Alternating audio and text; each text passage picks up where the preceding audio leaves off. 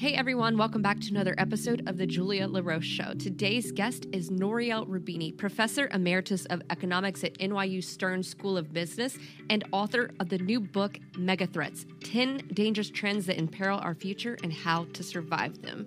Roubini was nicknamed Dr. Doom until his prediction of the 2008 housing crisis and the Great Recession came true, only when it was too late.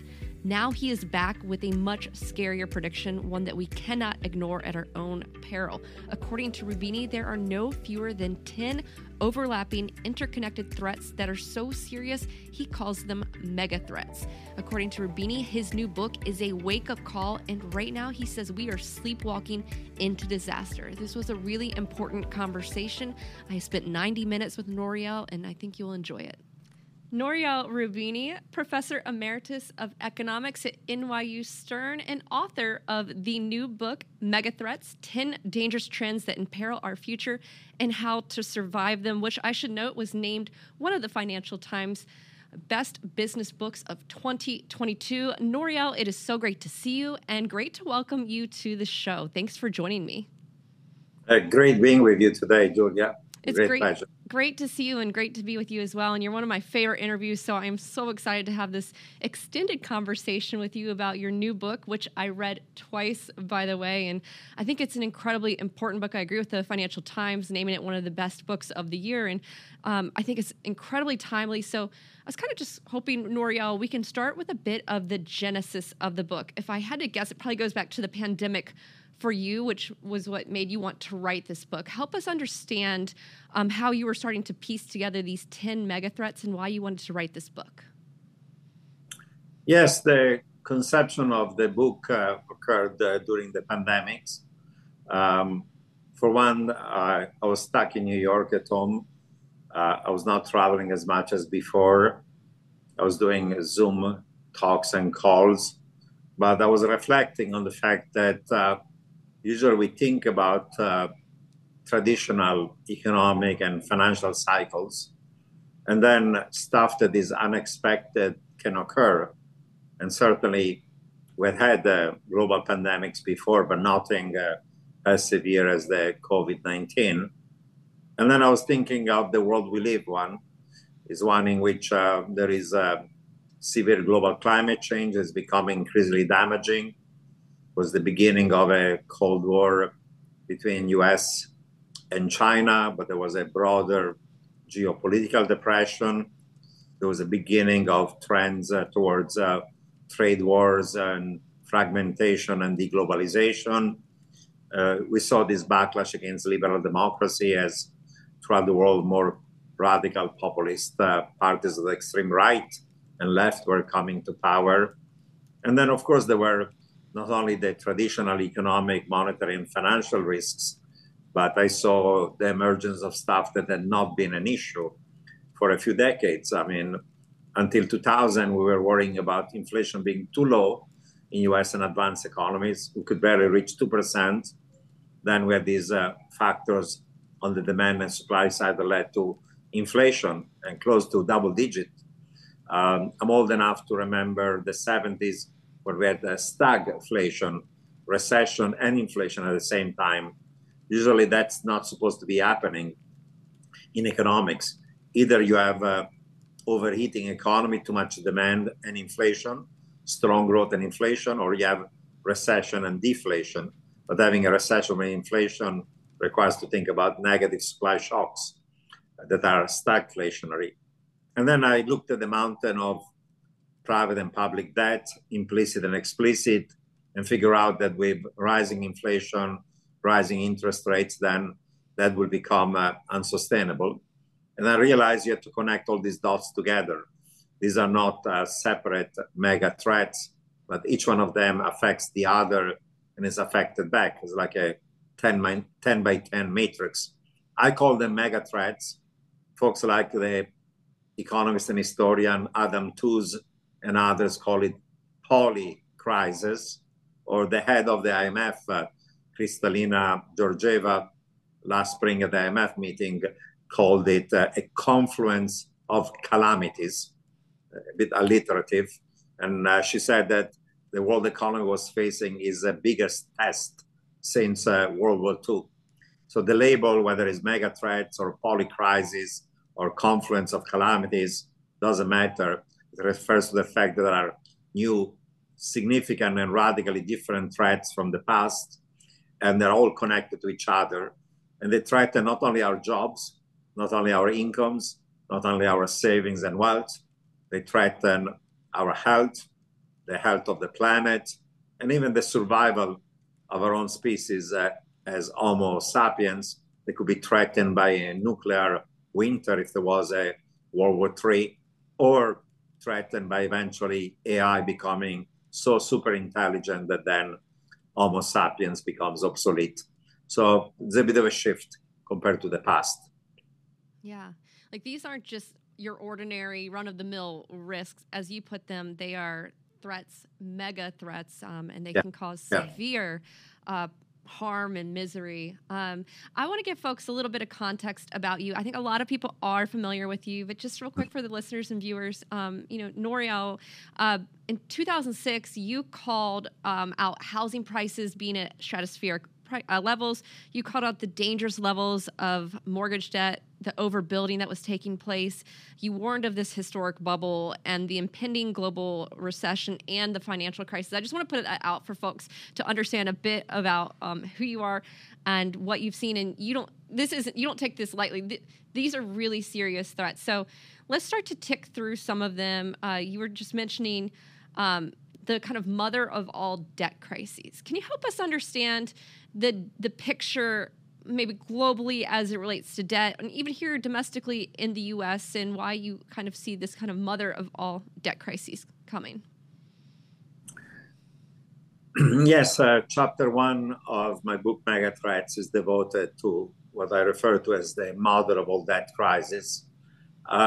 If you look at the amounts of debt, both private and public, domestic and external, globally, and private debt refers to the debt of the households, the debt of the business, corporate sector, and the debt of financial institutions, whether they're banks or broker-dealers or shadow banks, it doesn't matter. That ratio as a share of output, GDP or income, in the early 1970s globally was 100% of GDP. By 1999 was slightly above 200% of GDP. Last year was about 350% of GDP and rising. In advanced economy, the number is more like 420% of GDP and rising. In China, 330% of GDP and rising. In the US, today, the sum of private and public debt as a share of GDP is higher than its peak during the Great Depression and its peak after World War II, when we borrowed a lot because of the war. And right now, we're not coming out of a Great Depression. We're not coming out of a global war, but the debt ratios are higher. Now, when debts are high, eventually people get bankrupt, right? Houses, individuals can go bankrupt, firms, businesses can go bankrupt, banks can go bankrupt, government can default, they call it sovereign debt, or entire country, they can default on their foreign debt of the private and public sector owed to non-residents. But we didn't have a severe global debt crisis because during the global financial crisis, we had a huge debt problem, but there was a negative demand shock, credit crunch that led to fall in output, fall in demand, and deflation, right, during the GFC. And once we had deflation, to prevent deflation from setting in and the Great Recession becoming Great Depression 2.0, we went from 5% interest rates to zero. In Europe and Japan, negative. We did quantitative easing that meant to buy long-term US and other countries' bonds, reducing their interest rates on long-term bonds. We did credit easing that meant buying private assets, high-yield, high-grade bonds, or other commercial paper, money market, reducing the interest on them. And therefore, any agent that was insolvent, because there were plenty of insolvent or zombie households, banks, corporates, shadow banks, governments, countries got bailed out. Not everybody. During the GFC, of course, many banks went bust, many households went bust and lost their homes. But we had the bailout, and we did another big bailout, actually bigger than during the GFC, at the beginning of the COVID crisis. The beginning of the COVID crisis, demand fell more sharply than supply. So for a few months, actually, we're back to deflation. So the monetary, fiscal, and credit easing and stimulus was an order of magnitude more bigger than during the GFC, because initially we had deflation. So all institutions, private and public, that were insolvent, zombie, they did not default. If anything, during COVID, they borrowed even more because money was so cheap. Say in US before COVID, the Fed was worried about corporate debt and about shadow banks. During the GFC was households and banks. But during COVID, before COVID, was corporates and shadow banks that borrowed too much. High yield, high grade, fallen angels. Those were borderline between investment grade and not investment grade, CLOs, leveraged loans, private debt, all of done in reckless underwriting like Cov Light and you name it. And the Fed was writing financial stability reports before COVID, worrying about the risk of a corporate debt crisis. Not only this zombie corporate did not go bankrupt, we bailed them out and they borrowed more during the COVID crisis because money was so cheap and they had all the PPP loans that pretty much everybody could get. Household, corporates, businesses, you name it. This time around, the world is different because the debt levels in the past were high, but the debt servicing ratios, the interest you had to pay on your debt was very low. In Europe and Japan, even negative for public debt, as the nominal interest rates on the debt was negative for a while. $18 trillion equivalent of government debt in Europe and Japan had a negative nominal yield. Even mortgages in Denmark had a negative nominal yield. So you can be bankrupt, but if you're paying zero or negative interest rates on your debt, you can survive. Today is different because a number of factors on the demand and supply side are leading to higher inflation. Since central banks have to fight inflation, they have to increase interest rates. So the interest rate you pay on your mortgages or your student loans or your credit card or your auto loans or your personal loans or your shark loans or the interest rate you pay on your bank loans for a business and a corporation, on your bonds or your other private debts is rising. And therefore, and for some governments that have a lot of public debt, the interest on their debt is rising, and so on and so on. So the zombies this time around, they're not going to be bailed out, they're not going to survive, and there will be a severe debt crisis as debt servicing ratios hit you at the time where it's a triple whammy. It's not just the interest on your unsustainable debt is going up, the value of your assets is falling.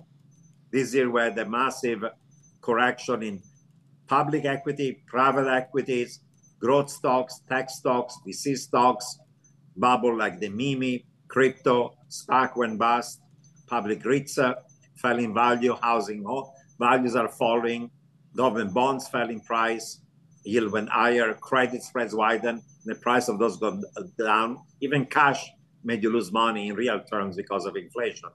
So you have a shock to your debt servicing ability, you have a shock to the value of your assets, and those firms and individuals that are strained, they have a shock to their P&L, their income. Revenues of some firms is falling, some households are going to be at risk of losing jobs and becoming unemployed and having a crunch. So it becomes like a trifecta, shock to your income, shock to your debt servicing, shock to your assets. And that's a perfect storm if this recession is going to be severe rather than short and shallow, and if rising and increasing interest is going to lead to further severe increases in debt servicing ratios. Yeah. As you put it, a perfect storm. And I think this, you said, shock to your income, shock to your debt servicing, shock to the value of your assets. Have we seen something? Is there an example of this in history, or is there like a period you would analogize this to, or is this like kind of uncharted, like this kind of scenario, this kind of perfect storm, as you put it? Well, we've had other situations like during the GFC where asset prices were falling, stock market was falling, the value of your homes was falling, incomes were falling because there was a recession. But then those who had high debt ratios, some of them went bankrupt because even with zero rates and so on, and quantitative easing, if you could not pay your mortgage, you still lost your home. So there were distress on the debt side, but was not across the board. Those households that had too much debt and didn't have much equity went bust. Those banks were highly leveraged went bust. But those institutions, be it corporations, governments, and the parts of the household sector that actually were in better financial health, benefited from falling interest rates. The interest rate they had to pay on their mortgages or personal loans or business loans fell because there was a demand shock, there was deflation, and we cut rates to zero or negative, and we did quantitative and credit easing. So there was a debt servicing shock only for those that were highly indebted. And of course, for them, even zero rates did not matter because the spread you were paying on your debt was high. But everybody else actually had that debt servicing relief. And in the typical recession, you have a shock to your income, you have a shock to the value of your assets. But if there is a recession that is driven by a negative shock to demand, you have a lower inflation, central bank ease, monetary, fiscal, credit easing, and then you get relief on the debt side of your balance sheet, even if you have a hit to the income side and to the asset. While when inflation is rising, you have a hit to your income, to the value of your assets, and to the debt servicing cost of your liabilities. So in that sense, you have to go back to the 70s. But in the 70s, we had negative supply shock like today that were stagflationary, the two oil shocks of 73 and 79. But debt ratios in advanced economies were low. So we had stagflation, recession, unemployment, misery index high, but we didn't have a debt crisis in advanced economies. We had a debt crisis in Latin America because all these countries that borrowed like crazy in the 70s, and when then Volcker had to jack up the Fed funds rate to 20% to fight inflation, of course, Mexico, Brazil, Argentina defaulted, went bankrupt. But we didn't have a debt crisis in the US and Europe. After the GFC, we had a debt problem, too much debt, household, mortgages, banks. But we had a negative demand shock and a credit crunch that led to deflation. So we cut interest rates, and therefore we didn't have an inflation problem. We had a deflation problem, even if we had a debt problem. Today, instead, we have the worst of the 70s, because now you have a whole bunch of negative supply shocks that are reducing growth, increasing inflation, and you have debt ratios that are even higher than they were before the global financial crisis, and even higher than they were before the COVID crisis. That's why I worry that the great moderation is over, and not only will have inflation, not only will have stagflation, but we'll have a stagflationary debt crisis. Inflation, recession, and a debt crisis. It's different from the 70s, different from the post-GFC period. Got it. Yeah, the as you put, like the conditions are ripe for that sort of scenario. Stagflation, recession, high unemployment, high inflation. On the inflation part, because we're recording this, it's December 20th as we're recording this. So last week we got the November CPI. I think it was cooler than expected. I would love to hear your thoughts, Nouriel, on inflation and the Federal Reserve's rate hikes. What are your thoughts on inflation? And do you think that with the Fed's rate hikes, is there a path to getting back to that 2% target? Or do you think we'll see, I guess, a higher level? Would love to hear your thoughts. Well, inflation for now has peaked, but has peaked at a very high level and is falling. But, even at 7, it's too high. I mean, Eurozone UK is closer to 9-10. So it may fall further because of base effects and so on. But say going from 9-10 towards 5-6 is the easy side. The question is whether we can go back to 2 without a hard landing or not. And in US history, we have never had a situation where inflation is above 5%, right now 7.1, unemployment below 5%, right now is 3.7. Then the Fed starts hiking rates and you get a soft landing. You always get a hard landing, a recession. Same thing in Europe and the UK. Actually, Europe and the UK are already in a recession, officially, practically, and they're already in a stagflation. US is not yet in a recession, but we're getting close to it given the forward-looking economic indicators. So at this point, the debate is not anymore on soft versus hard landing, but only whether this is going to be a short and shallow recession. That's a conventional wisdom. We're going to have a couple of quarters of negative growth, then inflation drops like a stone, wage inflation, and then the Fed can ease again by the second half of the year. So effectively, it's a softish landing or a hard landing that is really mild. I don't believe it's going to be short and shallow, in part because they have these debt problems, and once you raise interest rates, you get a financial stress that feeds on the economic and vice versa. But unlikely we're going to have a real soft landing. And in my view, we're not even going to get a softish landing. It'll be a more severe and protracted recession, given the debt problems that we have right now. So you don't see the scenario for the soft landing. That's what I'm hearing. Well, a true soft landing means you get to 2% without any recession. I think that's totally far-fetched. UK, even the Bank of England is expecting 5 consecutive quarters of negative economic growth. In the Eurozone, Q4 is going to be negative, Q1 is going to be negative. Technically, it's a recession. But people say, well, it's not a true hard landing because it's only a couple of quarters of growth and then you recover. It's not a soft landing, it's a softish landing, or some landing with some pain, but big deal. 2 quarters of negative growth, slight increase in unemployment rate, not such a big deal. So the issue is whether it's going to be a short and shallow recession or a more severe. At this point, the consensus is we'll have a short and shallow recession. No one is really thinking of a true soft landing, not for Europe, certainly, and increasingly so even for the United States. Even the Fed says softish rather than soft. No. So the consensus moved from soft landing to short and shallow recession. I'm saying it's not going to be short and shallow for a variety of reasons. And I think there are, in the book, by the way, leaving aside the short term, the key point about the book is that even if those short-term negative supply shocks were to disappear, the impact of COVID on supply of goods, of labor, global supply chains, the Russian invasion of Ukraine, and impact on commodity prices, and the zero COVID policy of China. In the book, in chapter 5 on the Great Stagflation, I identify 11 separate factors that reduce potential growth and increase the cost of production. So there are 11 negative aggregate supply shocks that are all stagflationary. And together with loose monetary and fiscal policy, that leads you to stagflation.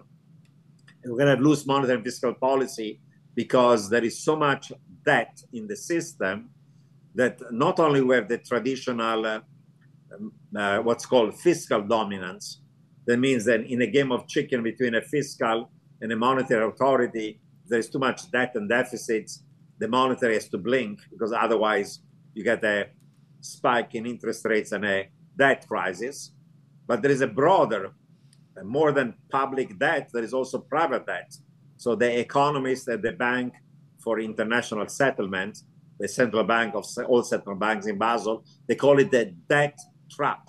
There's so much private and public debt as a share of GDP, as I said, gone from 100% to 420 in advanced economies, that when you raise rates, not only you get a hard landing and a real hard landing with a severe recession, then you get a crash in the stock market, a crash in the bond market, a crash in the credit markets, and that tightening of financial condition makes a recession more severe, and a more severe recession makes that worsening of financial and debt distress more severe. They feed on each other, that you get an economic and financial crash.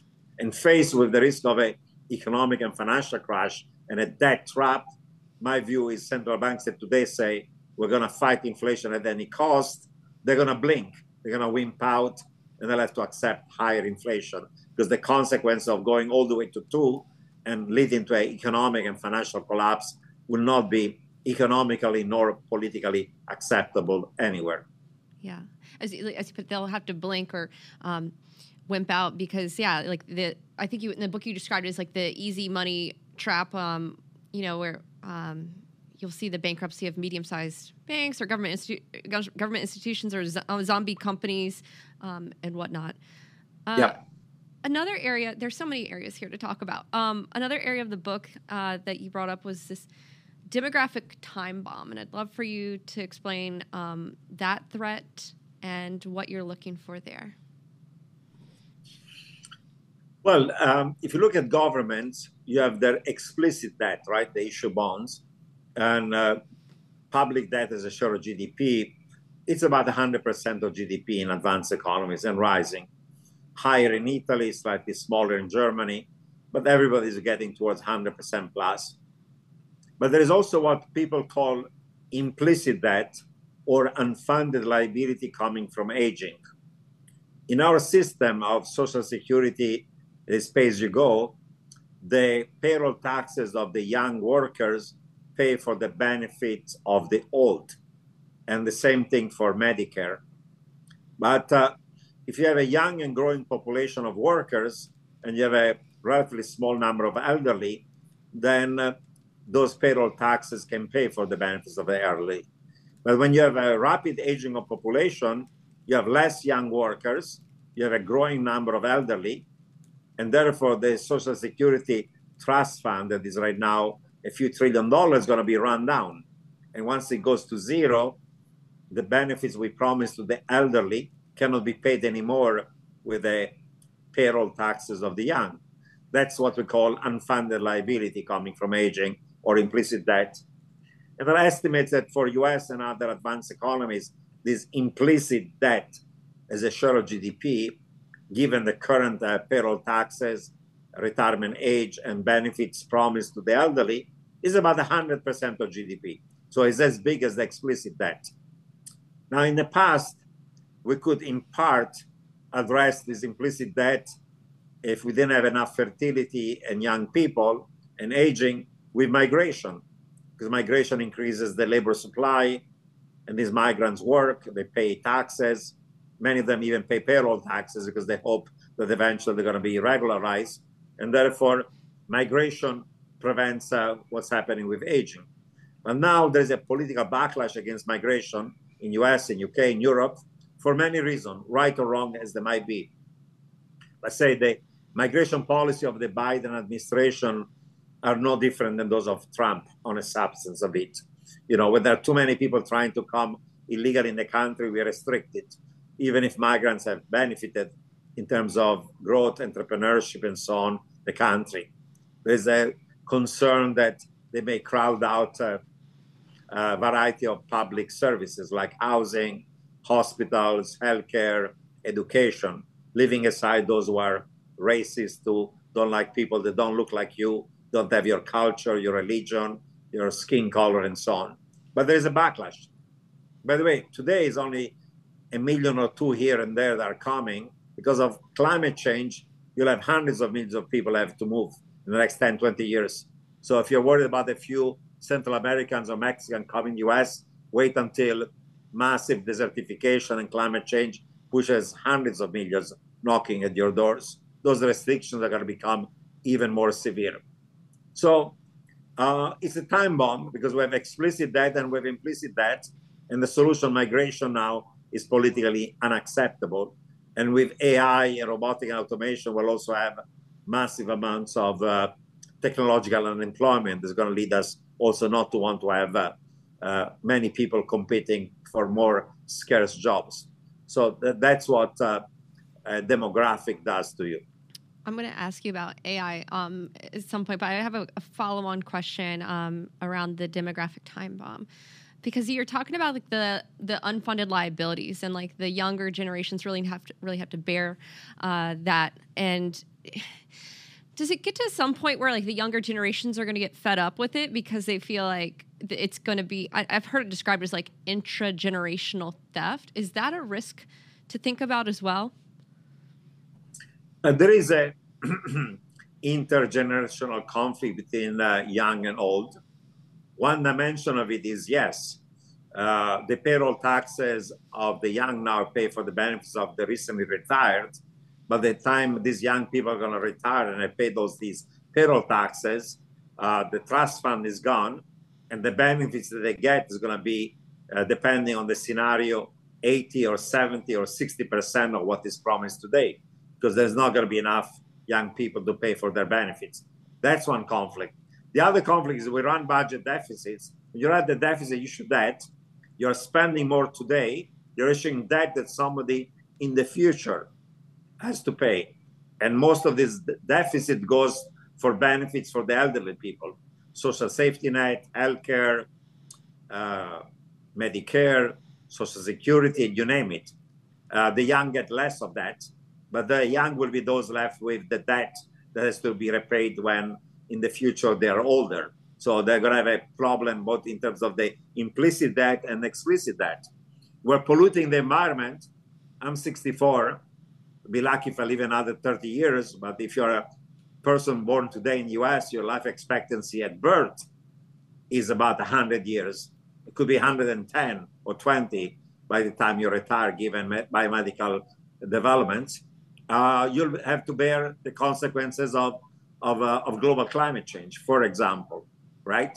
So there are all these things that imply that we're essentially damaging our economy, our environment, our health, and so on in the short run, and the costs are going to be paid by those who are around in the long run. The elderly are not going to be around. The young are going to be around. So there is what you call intergenerational theft that implies intergenerational tensions. Trouble is that in the US, the young don't tend to vote. The old tend to vote. So whether it's this issue of the environment as opposed to other ones, we're not following policies that are to the benefit of the young as opposed to the elderly. Yeah. All right. On the artificial intelligence part as a mega threat, you're talking about, yeah, you know, like historically there's a technology that's evolved and, you know, people kind of adapt with the technology, but you really see a bigger risk from artificial intelligence as it relates to job displacement. Would love to hear your views there. Yeah, in the past, when there was productivity growth in agriculture, jobs in the primary agriculture sector disappeared, people moved into the industry. And when then jobs in industry fell because of productivity growth, people went into the service sector. The point is that AI is not only displacing routine jobs that used to be blue collar, robotic automation in the factory, but now most white collar jobs that are more cognitive jobs can be sliced into a series of tasks. And each of these tasks can be automated, right? I mean, there is today even a barista robot that can do your latte 4 times faster and as good as any barista. There are chef robots. I was just in Washington, where in the lobby of my hotel, there was a butler robot. You order some food and the butler takes it to your room. It's a robot rather than a service person. So any job, whether it's transportation with autonomous vehicles, education, public services, retail, even chefs can be gradually automated. And now with the revolution of transformers and ChatGPT and you name it, even creative jobs can be displaced.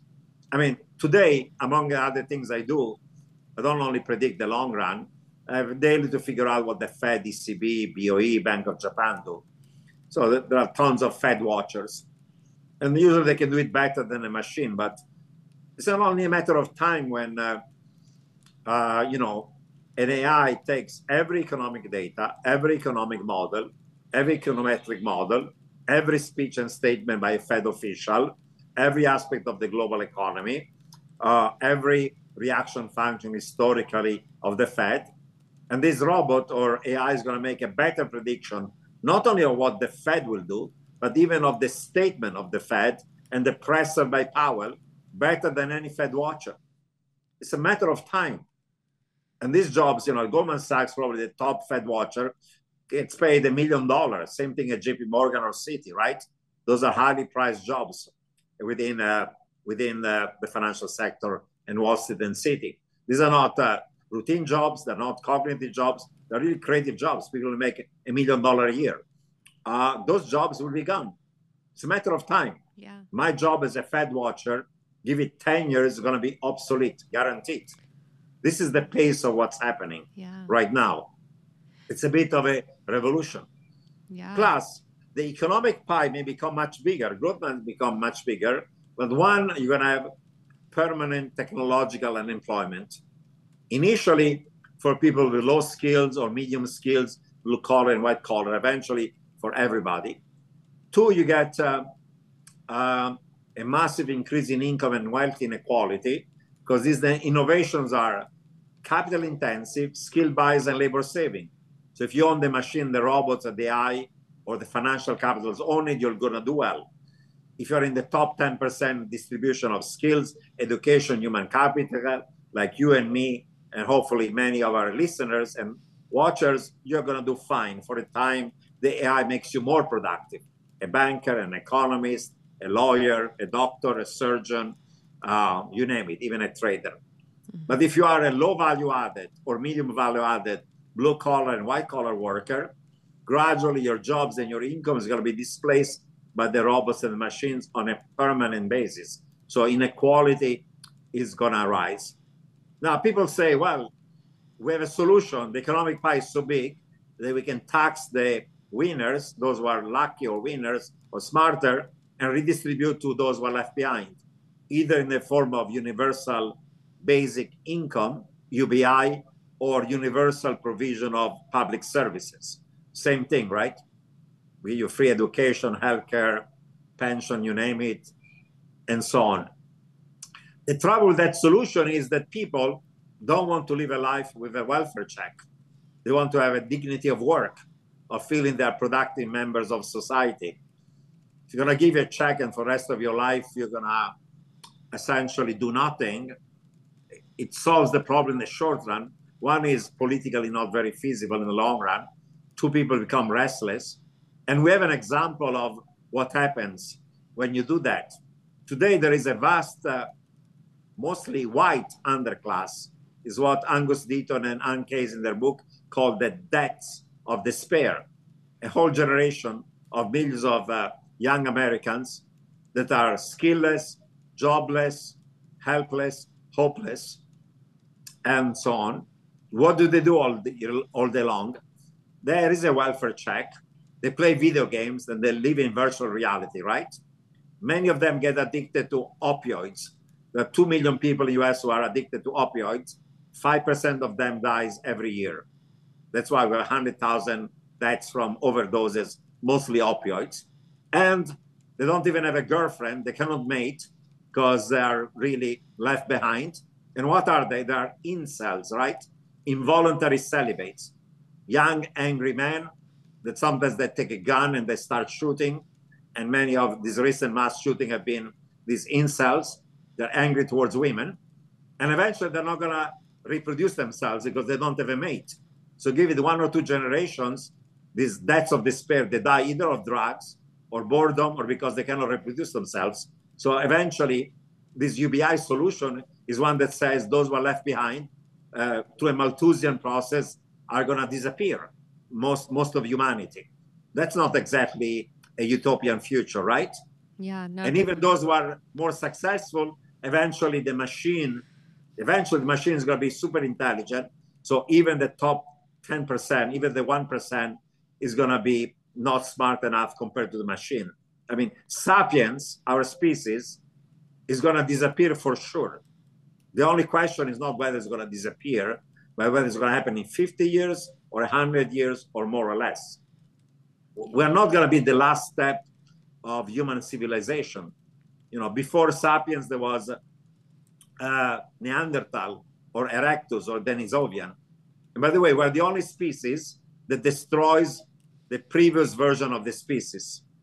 We come from apes, and among apes, the gorilla is the strongest, but the chimps and the bonobos, who are small and weaker, live happily among the gorillas. But sapiens killed Neanderthal, and Neanderthal killed Erectus, and Erectus killed Denisovian. They all disappeared. Hominoids are the only species. And sapiens is 150,000 years, right? We're less than a footnote in the history of this life on this planet, 3.5 billion years. So who said that we are the last step of, unquote, humanity? Eventually there'll be Homo Deus or Femina Deus or Femina Bionicus, and it's going to replace sapiens. That's going to happen for sure. That's guaranteed. It's only a matter of time. But it's also dystopian because only a very small fraction of humanity is going to be able to have the financial means to become bionic, to become immortal, to upload their own memory and consciousness into a bionic body and live forever. Everybody else is going to disappear. So it's a pretty dark, if you read the book by Yuval Harari on Homo Deus, that future is not utopian, it's dystopian. So we're headed there. It's just a matter of when, not whether. Yeah, very dystopian. Well, I don't think I'd want to be here with a bunch of people who are like bionic elitists. Well, you're young the enough world. that you might be there when that revolution occurs. Yeah. I'm old enough that, it's not going to happen in the next 30 years. Yeah. But you're going to live for another 6-7 decades or more. So you could be facing the option of either upgrading yourself or otherwise becoming obsolete. It could happen in your lifetime. I would not rule it out. That's crazy to think about. I take it you've played around with, back to AI, Chat GPT, because, I mean, it's pretty incredible. Like when you're using it, I'm kind of thinking, oh my gosh, like as someone who studied journalism, it's like, I don't know, like it was kind of, it's cool at the same time, but it's also frightening at the same time. And you're talking about like a Fed watcher might not have their job. Maybe a journalist wouldn't have their job. So most articles can be already written by a machine. And earning reports of any company, you take the data, you can put it into an article that is written as well by any analyst. Yeah, absolutely. Already been done today. Many journalist jobs can be done by a machine. Yeah, there's going to be more so. You'd have to start like really breaking stories, I suppose. Like, let me just ask you though, because if you were going to talk to like a young person, let's say it's a college age person, or maybe someone who's a parent and they have kids today, what would you say to them, or what would you advise them? Because it sounds like the younger generations are really going to have to inherit this confluence of mega threats if they play out as you predict. Well, if you're a young person, man or woman, and going to college, then you have to ask yourself, what should I study not to become completely obsolete? And probably, given the trends, I would say you should major in something related to STEM, science, technology, engineering, math, computer science, but also have a minor in liberal arts, because, if you have to change jobs every few years because your career is going to be disrupted by technology, knowing how to read well, write well, think well, and be critical mind probably is going to be useful. So either you major in one and minor in the other, or vice versa. Eventually, you might still become obsolete. Even PhD jobs are going to be replaced by technology, but you'll have more leeway for longer to try to be in the top 1 to 10%, as opposed to in the bottom 50% for at least a while. So that's what I would suggest. Secondly, I would tell any young person, I know what's happening right now. You feel like you barely make it paycheck to paycheck, and you want to be gambling for redemption. That's why so many young people go into crypto or meme stocks or SPACs or you name it, day trading. 1 out of 1,000 becomes rich gambling this way and trading. 99.9% of people lose their shirts. The only way to have enough financial safety for, say, retirement is 1, you study hard, 2, you work hard in whatever job, 3, you retrain yourself, because probably any jobs you have is going to become obsolete. So you have to be flexible to learn all your life. 4, even if you feel like you're living from paycheck to paycheck. You save 10 to 20% of your income, whatever the income is, because Social Security is not going to be there for you. It's going to be only a fraction of it. And, you know, everybody has too many shirts or too many pieces of clothes or too many pieces of junk. The idea we cannot save is not true. You save, and you save in a diversified portfolio, US and global assets. You don't go and gamble on crypto or meme or other stupid things. Buy and hold, passive. Don't try to gamble and become rich overnight. And if you have an entrepreneurial idea, maybe you're going to try to develop that one.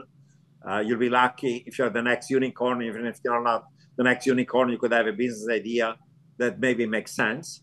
Try to have enough income so you can also have the option of becoming an entrepreneur, but also the option of having a job that is not entrepreneurial if things entrepreneurship-wise fail, because 9 out of 10 of all startups fail. And then slowly, probably you're going to do better than most. Gradually over time. You're not going to become rich overnight. You're not going to be the unicorn. 1 out of a million becomes a unicorn. But maybe you're more able to survive the kind of mega threats like you're going to be facing. And of course, you have to live in a place that's not going to be destroyed by the environment. You have to be also caring about not only your own personal welfare, but being involved in society, because many of these collective problems cannot be resolved individually. There's no individual redemption. You're going to have another nuclear winter. You're going to have another massive disaster on the climate. You're going to have another pandemic. Even the smartest and the most careful could be swept away. So you have to be involved socially and politically in making this world for the better, because we either swim or sink together. And step by step, if more people behave that way, maybe younger generation can help moving the right direction for this world. Otherwise, we're doomed. Yeah, it's good pragmatic advice for younger folks. You mentioned, I wasn't even going to bring it up, but since you mentioned it, because a lot of it was like, as you put it, kind of like gambling, whether it was like the meme stocks or cryptocurrencies. And this is kind of maybe a bit of an aside to the broader conversation. What are your thoughts on the cryptocurrency space, especially in light of the SBF FTX fiasco that we've seen? Do you have like updated thoughts on cryptocurrencies? I've been public enemy number 1 of crypto since 2017. And unlike many people then say, well, there is some future about crypto or blockchain, I stuck with my view that is all the mother of all bubbles and the mother of all scams. I've studied financial history, never seen a case in which there is so much really fraud, but not SBF. 99% of crypto is a fraud. I mean, criminality. Bunch of crooks, criminals, conmen, carnival barkers, and really scammers. That's what they are. Leaving aside that these cryptocurrencies are not currencies. Anybody who knows anything about currencies, no, they're not. They're not a unit of account. They're not a scalable means of payment. They're not a stable store of value. They're not a single numerator. Calling them currencies is just a misnomer. 80% of all ICOs, and there were 20,000 ICOs, were a scam in the first place, criminal scam. The SEC created a parody website to show how people take a white paper, cut and paste, and put a different name to it and create another ICO. 80% of them were a scam. Another 17% have lost all of their value. So 97% of them, or about 19,300 out of 20,000, whether a criminal enterprise or a scam. They took the money. What did they do with the money? They bought Lamborghinis. They bought villas in Miami or the Caribbean. They bought boats. They bought planes. They were literally paying millions of dollars for escorts and prostitutes. All those strip clubs in Miami, there are articles, were making millions of dollars last year on the crypto guys. And they were corrupt, and they were evading taxes, going to the Caribbean or Puerto Rico and so on. This is outright criminality. It's not just a bubble. This is a bunch of crooks, 99% of them. SBF is not the exception, is the rule. Pretty much all of them are this way. Bunch of crooks. pretending, at least, Gordon Gekko, he was greedy. Remember Wall Street, the movie? He said, greed is good. He was not pretending to want to save the world, to bank the unbanked, to give ID to the poor or the refugees. They wrap themselves around, we want to save the world and poverty and inclusive stuff and effective altruism. It's all a pretense, a bunch of hypocrites who are just greedy, corrupt, criminal crooks. They should all be in jail. All of them should be in jail, not just SBF. It's really the rule. They're all the same. And they've created the mother of all scams, the mother of all bubbles that now has gone bust. And last year, Bitcoin lost 80% of its value, Ethereum 80%, the other top 10, 85%, the other ones, 90%. And 97% of them were a scam or they went to zero already. 20,000. We're speaking about the biggest financial fraud in human history. During the internet, lots of things go bust. But there were 20pet.com, 17 out of 20 went bust. But the idea of selling pet food online is totally legitimate. Millions of Americans have cats and dogs and they love them. So the logic of doing it was right, even if those that didn't have the right business model failed. But here we are creating out of vaporware stuff that is not a currency, is not an asset, is nothing. It's just totally shit coins, literally shit coins. Actually, it's an insult to shit, to call them shit coins, because, manure is actually very useful in agriculture as a fertilizer. This stuff is totally useless. Not only is useless, not only is worth zero, it's worth negative, because there is a toxic externality of doing hundreds of thousands of computers, endless algorithms just to have a bet of winning something.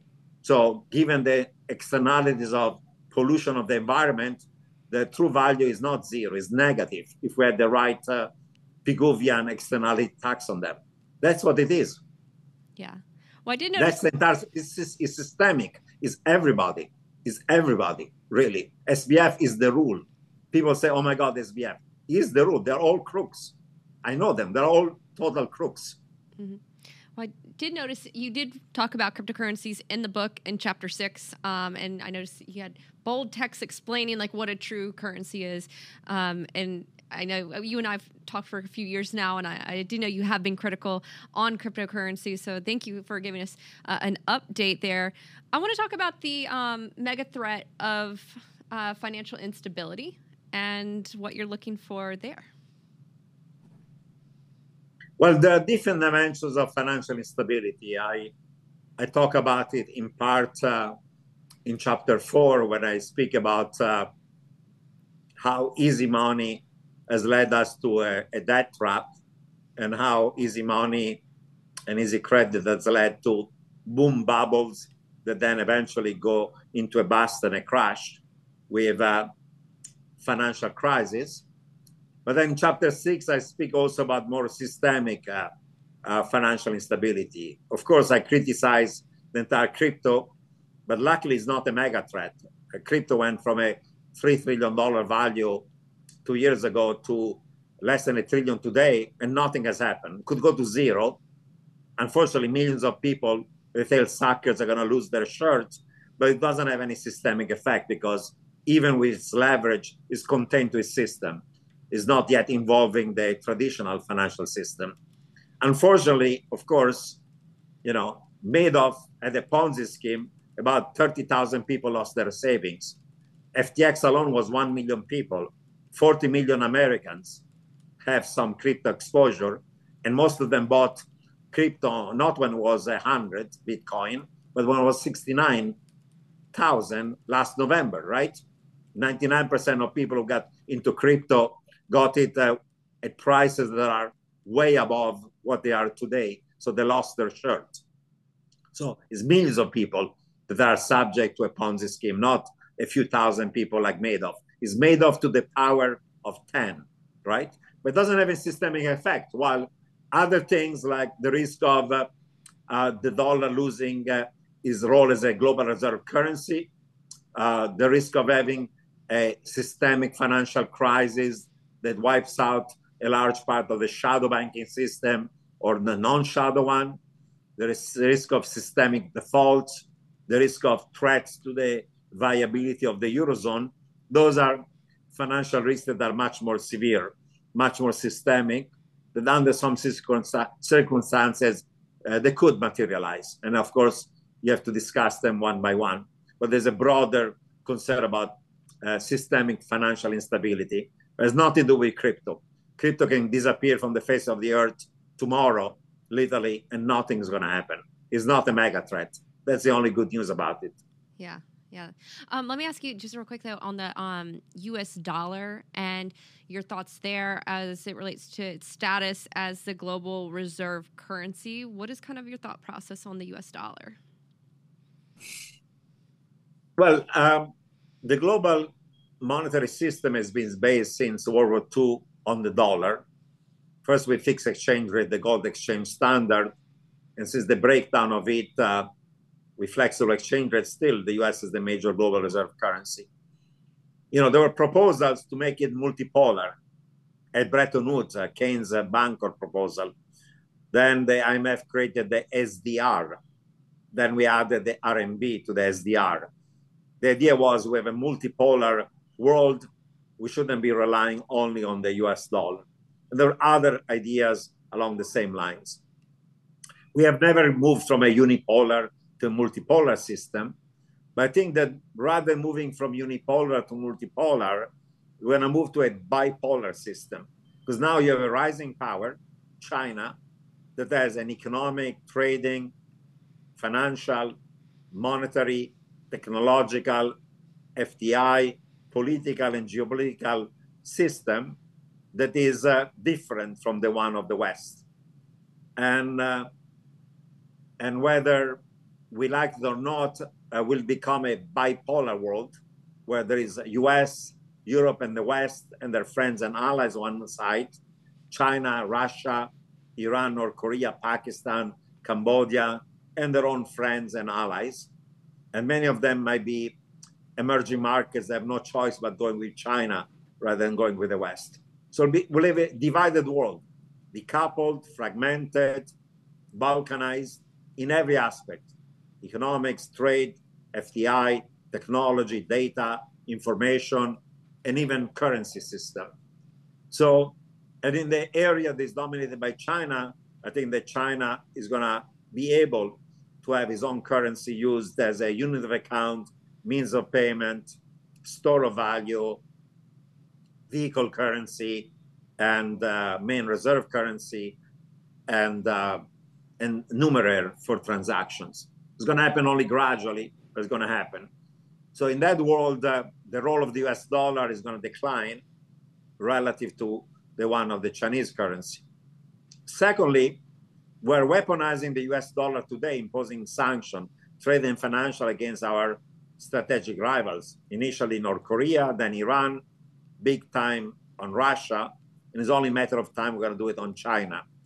So those countries have to move away from dollar assets, because those dollar assets can be seized by the US and the West. As they say, if I owe you $1 billion, it's my problem. If I owe you $1 trillion, it's your problem. And China has a problem because it owns $1 trillion of US treasuries. And if there was a war or something, we could default or seize them or freeze them, like we did with Russia. So, and in the past, people say, well, if it's not dollar, I'm going to go into euro and yen. But with Russia, we realized we can seize also the euro and the yen of our strategic rival. So, which is the only global reserve asset that is used widely, but probably cannot be seized by the West if there is a conflict, probably is gold. Of course, not gold in the vault of the New York Fed or the UK in London, but gold's in the vaults of whatever bank or central bank in Moscow and Beijing. So if that happens, and these countries have to move away from dollar assets, then they're going to de-dollarize. The value of the dollar is going to fall. The value of gold, for example, is going to be higher. So we'll have a process of de-dollarization. It could also lead to a disorderly fall in the value of the dollar. That's one of the risks. We already have large twin fiscal and current account deficits in the US. In Europe, you have fiscal deficit, but you have current account surpluses. In the US, you have those twins. The only reason why we could finance it was because interest rates were high and rising because of the Fed. But if the Fed's going to wimp out, the financing of that twin deficit is going to go away. Rates are going to go higher, and our ability to finance ourselves is going to be reduced. Yeah. So that's also can weaken the dollar, and people move away from dollar assets. So it's not going to happen overnight. Rightly so, Larry Summers says, for now, the dollar is king because, he says Europe is a museum, Japan is an hospice, and China is a prison. So there is no clear alternative to the US dollar. All right. And that's true. We are the least dirty shirt in a room of very dirty shirts, or we are the valedictorian in summer school. But eventually, the Chinese and the Chinese currency is going to partially replace us, and I see more a bipolar world rather than unipolar or a multipolar when it comes to global reserve currency status. Yeah, it is the TINA. There is no alternative right now for the US dollar. Right. You mentioned you mentioned gold, and like in this kind of scenario, gold would go higher, dollar would fall. Do you want to? Let me ask you this just real quick. Do you want to own gold right now for this kind of mega threat scenario that you put forth? Is that kind of like the safe haven to be in? It's one of the safe havens, and not the only one. You want to be probably overweight in gold for various reasons. I mean, this year gold didn't do very well. It went in the last few years from 12 to 2000, and then it fell 10, 15%. But this year the Fed was raising rates, and the dollar is becoming stronger. And gold depends on, like any commodity, on the value of the dollar and on real rates. When real rates are higher, the dollar is stronger. The dollar value of commodities, including gold, falls. But if I'm right that the central bank going to blink and wimp out and inflation goes higher, as I said, not much higher, but even from 2 to 6, 7%, then gold is going to do well. And when the Fed and other central banks wimp out, the dollar is going to weaken and real rates are going to fall. So that's going to be good for gold. It's historically hedged when inflation is high, like the 70s. It's also a hedge against political and geopolitical risk. Political because, if you have a social turmoil at home, civil war, violence, people like to put some gold and lock it up somewhere. Geopolitical because of what I just discussed. Those who have dollar assets will have to move away from them. Where they're going to go has to go in gold. Additionally, if there is a financial crisis and you're worried about the value of your bank deposits, gold looks safer, as it happened during the GFC. And therefore, all these factors suggest that, precious metals, including gold, over time can go higher. Again, overweight. I'm not saying most of your wealth should be in gold, but you probably want to be overweight. And this year was a difficult year for gold, but was a difficult year for most assets, right? This year, public equity went down, private equity went down, growth, VC, and tech stocks went down even more because they're long duration assets, more sensitive to long rate. Of course, all the bubble of meme and SPACs and crypto went bust 80%. Rates went down, bonds went down in price, yield went up, credit spreads wide, and the price fell. Even cash gave you a negative real return because of inflation. So a portfolio that hedges against the risk that I see of inflation being higher has some gold and precious metals, maybe even green metals, because in this green transition, lithium, cobalt, zinc, and those things are going to be in demand, and the supply is constrained. You want to be in short-term treasuries that reprice when interest rates are higher without having the fall in their market price because they are short duration, as opposed to long duration bonds that lose market value when yields are higher. You want to hold some tips and inflation index bonds, and you want to be in sustainable real estate, because real estate is a good hedge against inflation, where inflation is moderately high and real rates are falling. But a good chunk, even of North America, is going to be damaged by hurricanes, floods, sea rise level, wildfires, droughts. and you name it, heat. So you want to be in parts of the US, like Midwest into Canada, that are resilient to climate change. There's lots of trillions of dollars of real estate assets are going to be stranded. So you have to find the right types of real estate. So short-term treasury, tips, gold, precious metals, green metals, and the right types of real estate. That's a portfolio that hedges you. Because, historically, 60-40, 70-30 risk parity works because the correlation between the price of bonds and equity is negative. Risk on, risk off, growth, recession. But that assumes that inflation is low.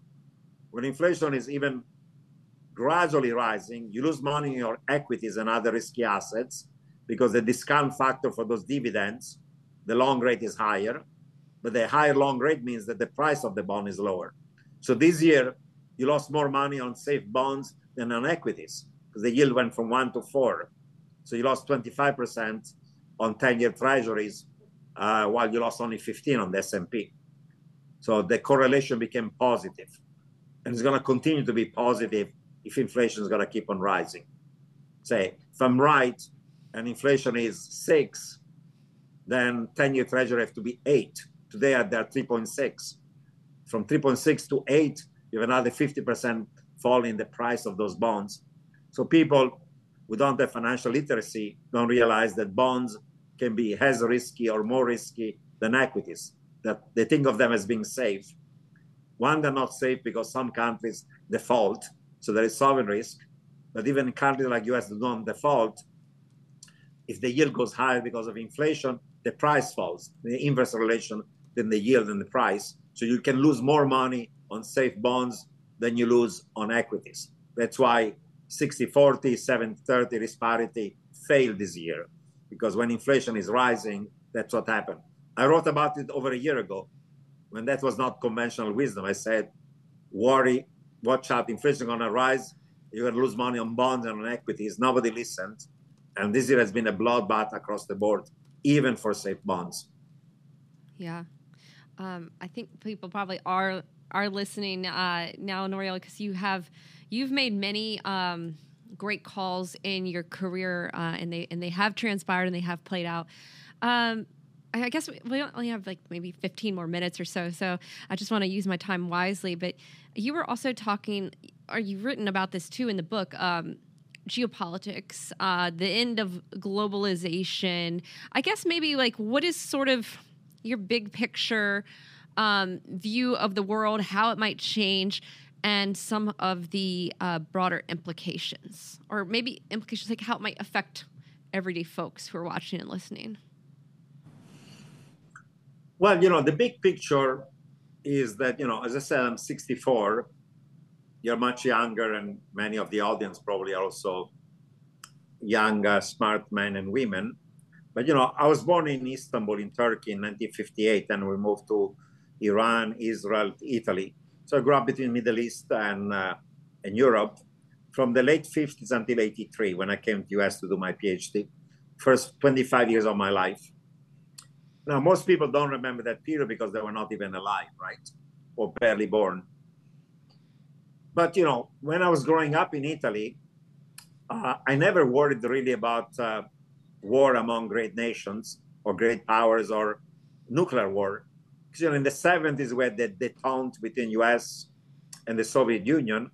Nixon went to China, and the risk of war between US, Soviet Union, and China was already low, became even lower. Not zero, but definitely. Last thing you worried about was that. Yeah, there were proxy wars, Afghanistan, Mozambique, Angola, but no US soldier killed the Soviet and vice versa. So, and today instead we have a geopolitical depression where you have 4 revisionist power, China, Russia, Iran, North Korea, all of them with the bomb, including effectively China today, 5th one being Pakistan, their allies. We already have a hot war between Russia and Ukraine, could become unconventional and involve NATO. Israel could attack Iran because it's an existential threat for them. US and China could go to war over Taiwan. The head of the US Navy a few weeks ago said the risk of that happening is high, not 10 years from now, but he said it could happen before 2024. Guess what? We're at the end of 2023. Before 2024 is 2023, next year. So we already have a hot war, a cold war, getting colder could become hot. And finally, that little dictator in North Korea says, me too, because the tensions on Ukraine, Iran, and Taiwan. So he's sending every other day rockets in the Sea of Japan or over South Korea. So the risk of war is severe. Two, when I grew up, never worried about climate change. Temperatures were barely above pre-industrial levels, 60s and 70s. So it was not an issue. I never worried about pandemic. I never even heard about global pandemics. The last one had been 1918. Today, climate change is a disaster, is accelerating, and the risk of it is not damage 20 years from now, but look what's happening every other day. Hurricane and floods and droughts and wildfires and sea level rises and disaster, and economic costs are huge. And the fact that now, suddenly, we had no pandemic between 1918 and 1980. Since then, suddenly, we had HIV, SARS, MERS, swine flu, various episodes of bird flu, Zika, Ebola, COVID-19, monkeypox. It's only a matter of time we're going to have COVID-23 or 24, even more deadly. Why suddenly, in the last 4 decades, we have all this repeated global pandemic? It's to do with climate change. As we destroy the animal ecosystems, those animals who carry pathogens, like pangolin, bats, and other, get closer to livestock animal and to humans. And therefore, the zoonotic transmission from animal to human becomes more frequent as we encroach on their ecosystem, urbanization, and damaging the environment, and so on. That's why we're seeing massive amount of more frequent, more virulent year after year. It's to do with climate change. When I grew up, I never worried about AI destroying my jobs. We're in the middle of an AI winter, right? Little theory, but no practice.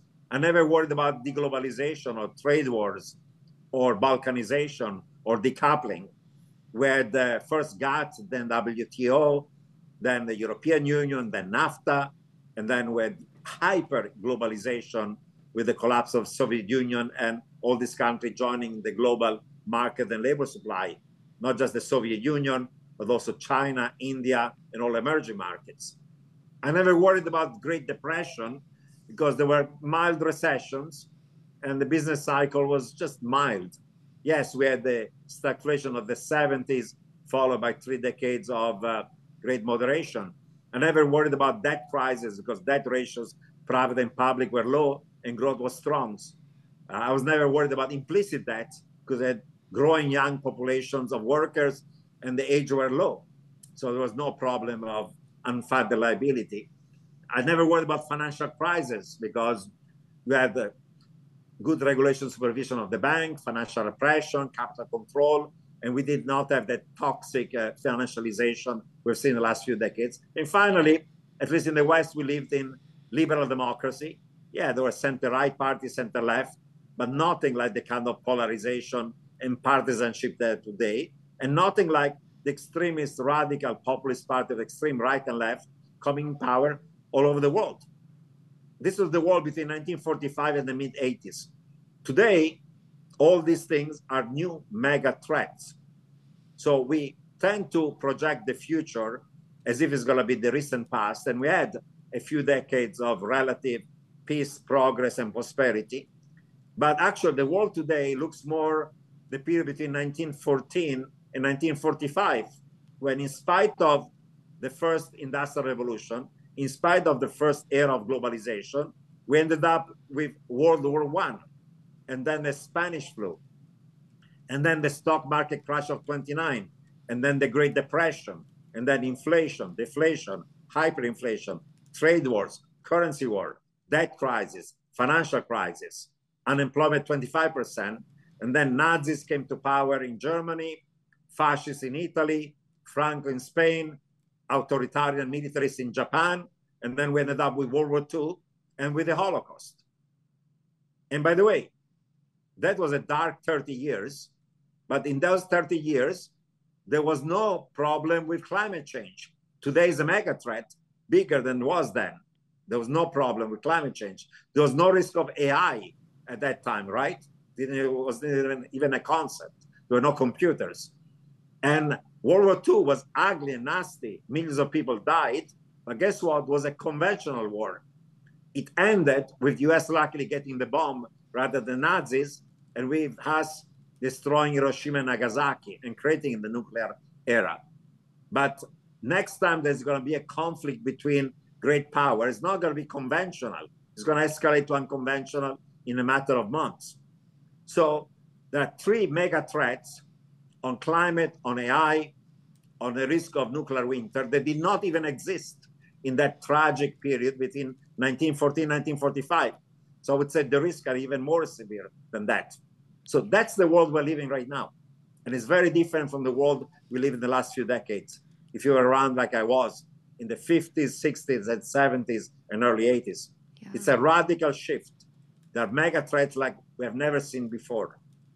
Yeah. I mean, when you say that period, 1914 to 1945, and you outline all of those events that happened, and then you put on top of that the three new mega threats that you mentioned: the AI displacing jobs, the threat of nuclear war, and climate change. Let me ask you this, because a lot of folks call you Dr. Doom. In the book, I know you say that the moniker really should be more like Dr. Realist. In the whole span of your life and career, would you say that this is like the most severe, worrisome scenarios that you've experienced or have contemplated or thought about? Yes, it is, because usually, I'm an economist. I believe in the concept of comparative advantage that says stick to what you know and shut up about everything else. And usually I've always written about economic, monetary, and financial issues, upside, downside risk, of course, financial crisis. But I realize we live in a world in which there are social risks, there are political risks, there are geopolitical risks, there are environmental risks, there are health risks, there are trade-related risks, there are technological risks, and they're all interconnected. As I said, it's a 10 by 10 matrix. And unless you take a holistic approach and connect them all and realize we have to face them not individually, but also collectively together, then we're going in a very wrong direction. We may not end up there. There is a dystopian chapter. There's one that's more utopian. But as I said in the epilogue, the dystopian scenario to me looks more likely today than the utopian one. Explain the dystopian. There's a difference between a normative statement and a positive. Normative is about how the world should be, what's desirable and optimal. And of course, we like to be in the utopian. But then a positive is about what's more likely to be. So I would love us to end up in the utopian, but right now we're more likely in the dystopian. Now, I'm not a permanent pessimist. I think that we decide our own fate. There are things we can do. And I see my book as a call to wake up. I mean, we're living like zombies. We've been sleepwalking into disaster. Every time there is the alarm saying, hey, wake up, we push the snooze button. We keep on kicking the can down the road. We keep on putting our head in the sand like ostriches. And these threats are becoming bigger and bigger and more interconnected. So I'm telling people, wake up. Because, in the various stages of depression, the first one is denial, then is anger, then there is a resignation, and then you start therapy and you get yourself out of it. I fear that with mega threats, we're still in the stage of denial, and some people get angry to me. They blame the messenger. And if you think about it, I've not said anything new. I mean, there are thousands of books on climate change, on pandemic, on AI, on deglobalization, on any one of these threats. I just put them together and I connect the dots. I'm not talking about aliens invading planet Earth or an asteroid hitting us. No one can say that these threats don't exist. People may agree or disagree on one, how severe they are, whether a slow motion or fast motion, what are the potential solution of them, how likely they are politically, economically, technologically, otherwise. But I would say nobody can say I'm talking about crazy stuff. I mean, this is the real stuff on which people have written now for decades, right? Yeah. It's just putting it together in a coherent connection that is maybe a novelty. Yeah. So no one has ever told me that you are talking about lunacy or stuff that doesn't exist. These things exist. Yeah. Everybody recognizes exist. Then we can disagree on how severe they are and what we can do about them. But it's not science fiction. It's about the world the way it is right now.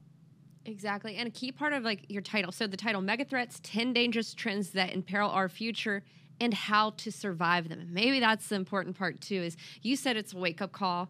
I'm glad we're having this conversation right now, and hopefully folks will go pick up your book because I highly recommend it.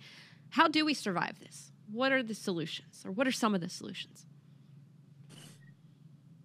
Well, first, for every threat in every chapter, I discuss the potential solutions.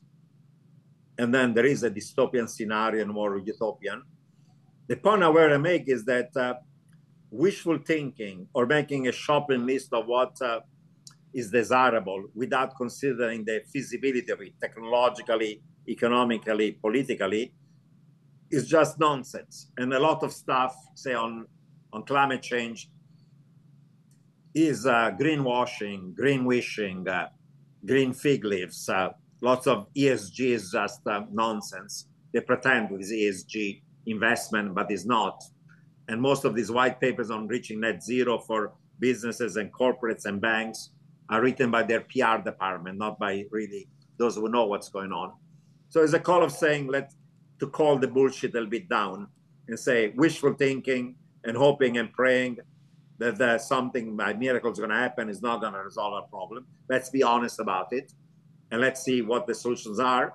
And each one of these problems imply sacrifices and costs in the short run for the individual and the common good, domestically, nationally, and globally in the medium long term.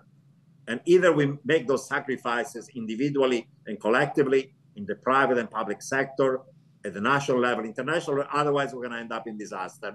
Let's be honest. Let's not pretend that there is a silver bullet is going to resolve this problem. They all imply sacrifices, spend less today, consume less today, and invest in our future so that our future is going to be a better future. And then the question is, are we going to do it or are we not going to do it? So that's what the book is all about.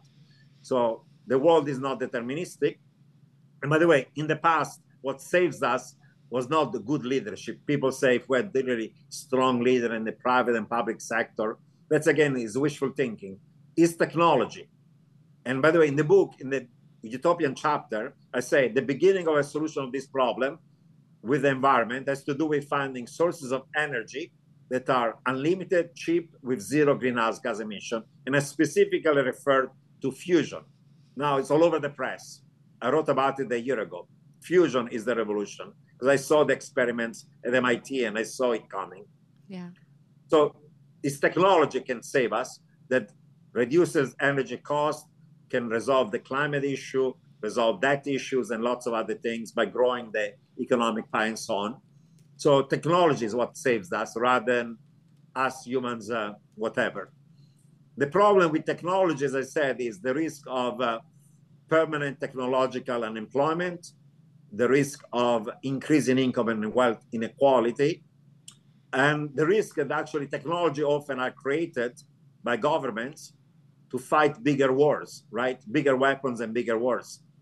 So those technology revolutions give the lead to World War I, to World War II, and now to even more deadly weapons. So there is a dark side of technology that is, do we use it for making the world better, or do you use it to fight bigger wars that are going to destroy us?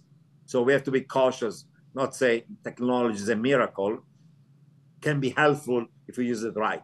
So the hope is not in humans, paradoxically, is it technology helping us to achieve a better future. If we use technology right, and we don't let it dominate us. If we for use it right, yeah. bad causes. Yeah. Well, Nouriel Roubini, I really enjoyed this conversation. I always learn something from you, so it was a real treat to have you for 90 minutes. It's such a treat to have you. I just want to quickly pass it back to you. Do you want to let folks know where they can find you, maybe on social media, or read more of your work, or obviously pick up the book as well? I'll just give you a couple minutes. No, thank you. Well, I'm all over Twitter. My handle is at Nouriel, my first name. That's where I comment on stuff. You find some of my other stuff on nourielroubini.com. I write a monthly column for Project Syndicate, projectsyndicate.org. You need to subscribe, but it's a reasonable subscription. I give talks, and if you search for my name on YouTube and on other media, I've done lots of interviews and podcasts talking about the book and the idea that I write about. And of course, I have also an economic consultancy, but that's for high-end clients like institutional investors rather than retail. However, for retail investors, I have also a service called the boombust.com that provides both qualitative and quantitative ideas together with my colleague David Brown on how you could invest as well. So there is also slightly more retail-related product. I'm also getting involved for the first time in my life in an asset management firm. It's called Atlas Capital, that wants to provide a hedge against this tail risk of inflation, debasement of fiat currencies, social, political, and geopolitical instability, and environment along the line of those investment ideas I gave. We just launched an index, and from there, the next few months, we might derive an ETF. If and when there's an ETF, will be a product available to retail investors as well. So there are ways of hedging against those risks by the strategy that I discussed as well. So, and I give talks and lectures all over the world. So you can see me. You cannot hide from me. Love it. A bit everywhere. Nouriel Roubini, Professor Emeritus of Economics at NYU Stern and the author of the new book, MEGATHREATS, 10 Dangerous Trends That Imperil Our Future and How to Survive Them. I thank you so much for being so generous with your time and your ideas, and it was great to see you again. Thank you again, Nouriel. Great seeing you, Julia. Always a pleasure. Thanks. Thank you. Hey everyone, I really hope you enjoyed that video. Be sure to hit that like button, the subscribe, and that bell so you won't miss any new videos.